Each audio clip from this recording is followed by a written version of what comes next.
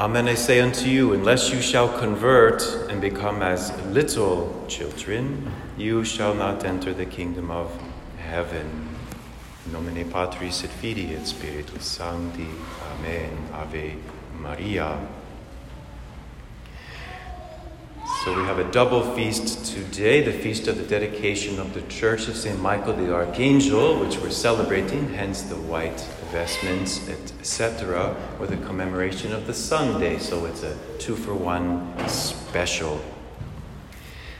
Let us consider the humility today, the 3 points: the humility of children, the humility of angels, and the humility of men and women. First, the context of the gospel today. Of course, the apostles, they always come out in not the best light. They're conversing, and what are they asking? They're asking the question, who do you think is the greater one in the kingdom of heaven? They want to know who gets to sit in the fancy chair. Okay. The response of the Lord to that question is this. He's speaking to his disciples, obviously.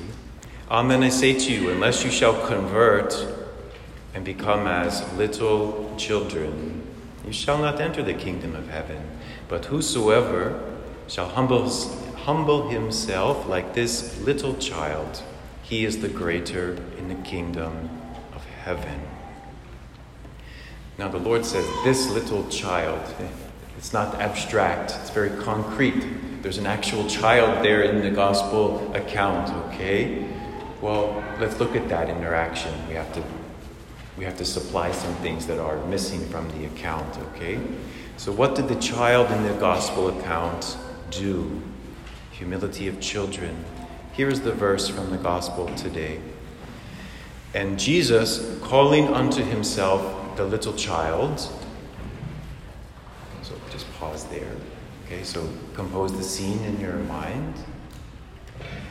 In order for that child to respond, what must have been happening? He must have been hearkening. He must have been paying attention with a loving gaze at the Lord to be able to do what the Lord was going to ask him. But that's part 2. So part 1, hearkening. Didn't have to speak, just standing there, looking with an attentive, loving gaze, which, as you know, is the fundamental attitude, disposition necessary for prayer. So that's what the little child was doing, hearkening. And then what? Jesus, calling the little one to him, stood him in their midst. Okay? So now what? We have hearkening linked to obeying. So we don't have the words or the motions of the Lord in the gospel today. We don't know. So you can imagine our Lord saying something like, Matthäus, or whatever his name was, just stand here for a moment, will you? Or whatever he said. So there's a hearkening and obeying. Hearkening and obeying. We'll get to the humility of men and women in point 3. Point 2. The humility proper to the angeli. Okay? Humility of the angels. We might not think of angels as being particularly humble, the choir, but they are. They're big and powerful and glorious and full of intelligence, but that does not puff them up or make them proud. How is that happening? Angels also hearken and obey. Hearken and obey. How do we see that? First point, the names. God gave them names. Just like he gave to Holy Father Adam in the garden the power and the duty and the right to name the animals, the lower ones, and they hearkened and were called by name. They obeyed the name that Adam gave them. So too, God called each individual angel by name. Michael, Gabriel, Raphael. And just like everything else God named, He put himself into it, his own divine love into it. We see this in a very unique way. We can use that phrase. In a quite unique way, the angels, since like God, they are pure spirits. And so even God's own name appears in the name of the angels. So Michael, you know, the question, who is like God? No one.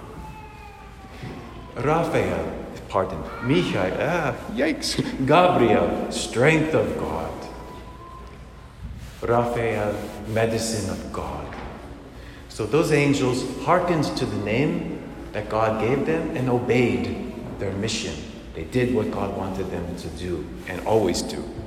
So, staying with the angels here, how about the one in the garden, the bad angel? He has no name in Genesis 1, Genesis 2, Genesis 3. No name. It merely says, the serpent. It's very important, every detail important. He has no name. He refused to be called by the name that God had given to him, to be the best, to be the prince of all the angels, the top. He said, non serviam. I will not serve. That's fine. Now you've refused the name I've given you. You will not hearken and you will not obey. That's fine. Now you are cast out. Hope it works out for you. Point 3. The Catechism, by the way, says that the damnation of the devils, the demons, is irrevocable. So that's the Catechism. Point 3. The humility proper to men and women. Again, it's very simple. We have to hearken and to obey. We have to hearken to the name that was given to us at our baptism, the name that was given to us at our confirmation, the name that we may have taken in holy matrimony, the name we may have taken in religion. These also are hearkenings and calls to obedience. We see this perhaps in the most profound way in the rule of Saint Benedict.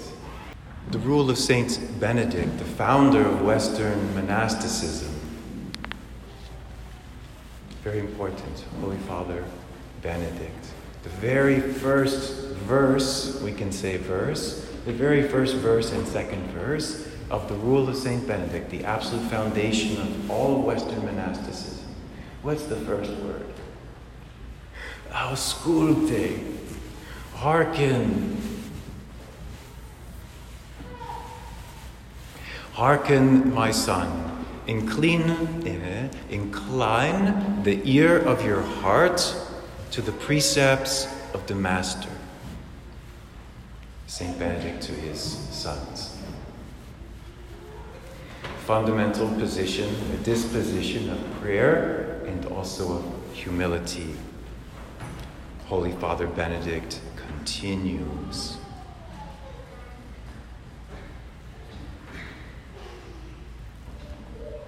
Right readily, accept and faithfully follow the advice of your affectionate Father, so that through the labor of your obedience, hearkening and obedience, so that through the labor of your obedience you may return to him from whom you have withdrawn because of the laziness of your disobedience.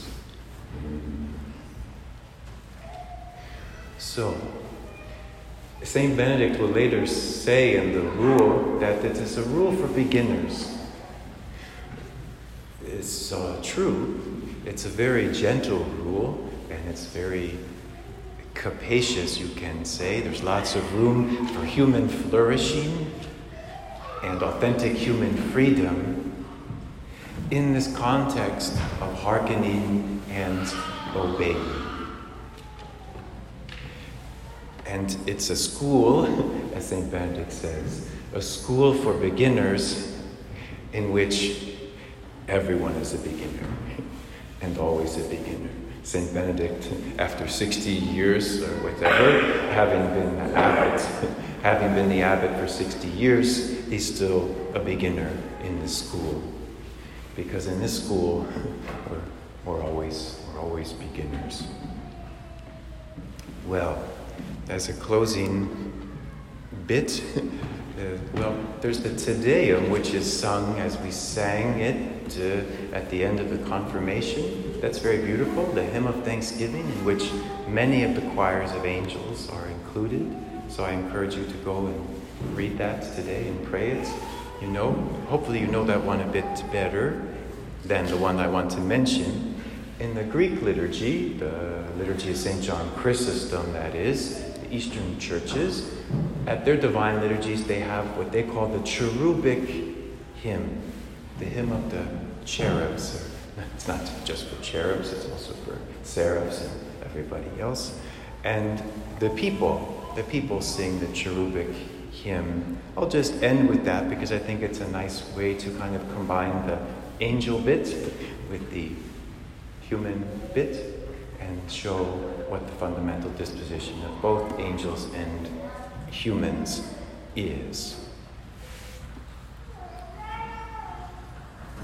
We who mystically represent the cherubim and chant the thrice holy hymn to the life-giving Trinity, let us now set aside all cares of life, that we may come to receive the King of all, who comes now, invisibly escorted by the divine hosts. God bless you and Ave Maria.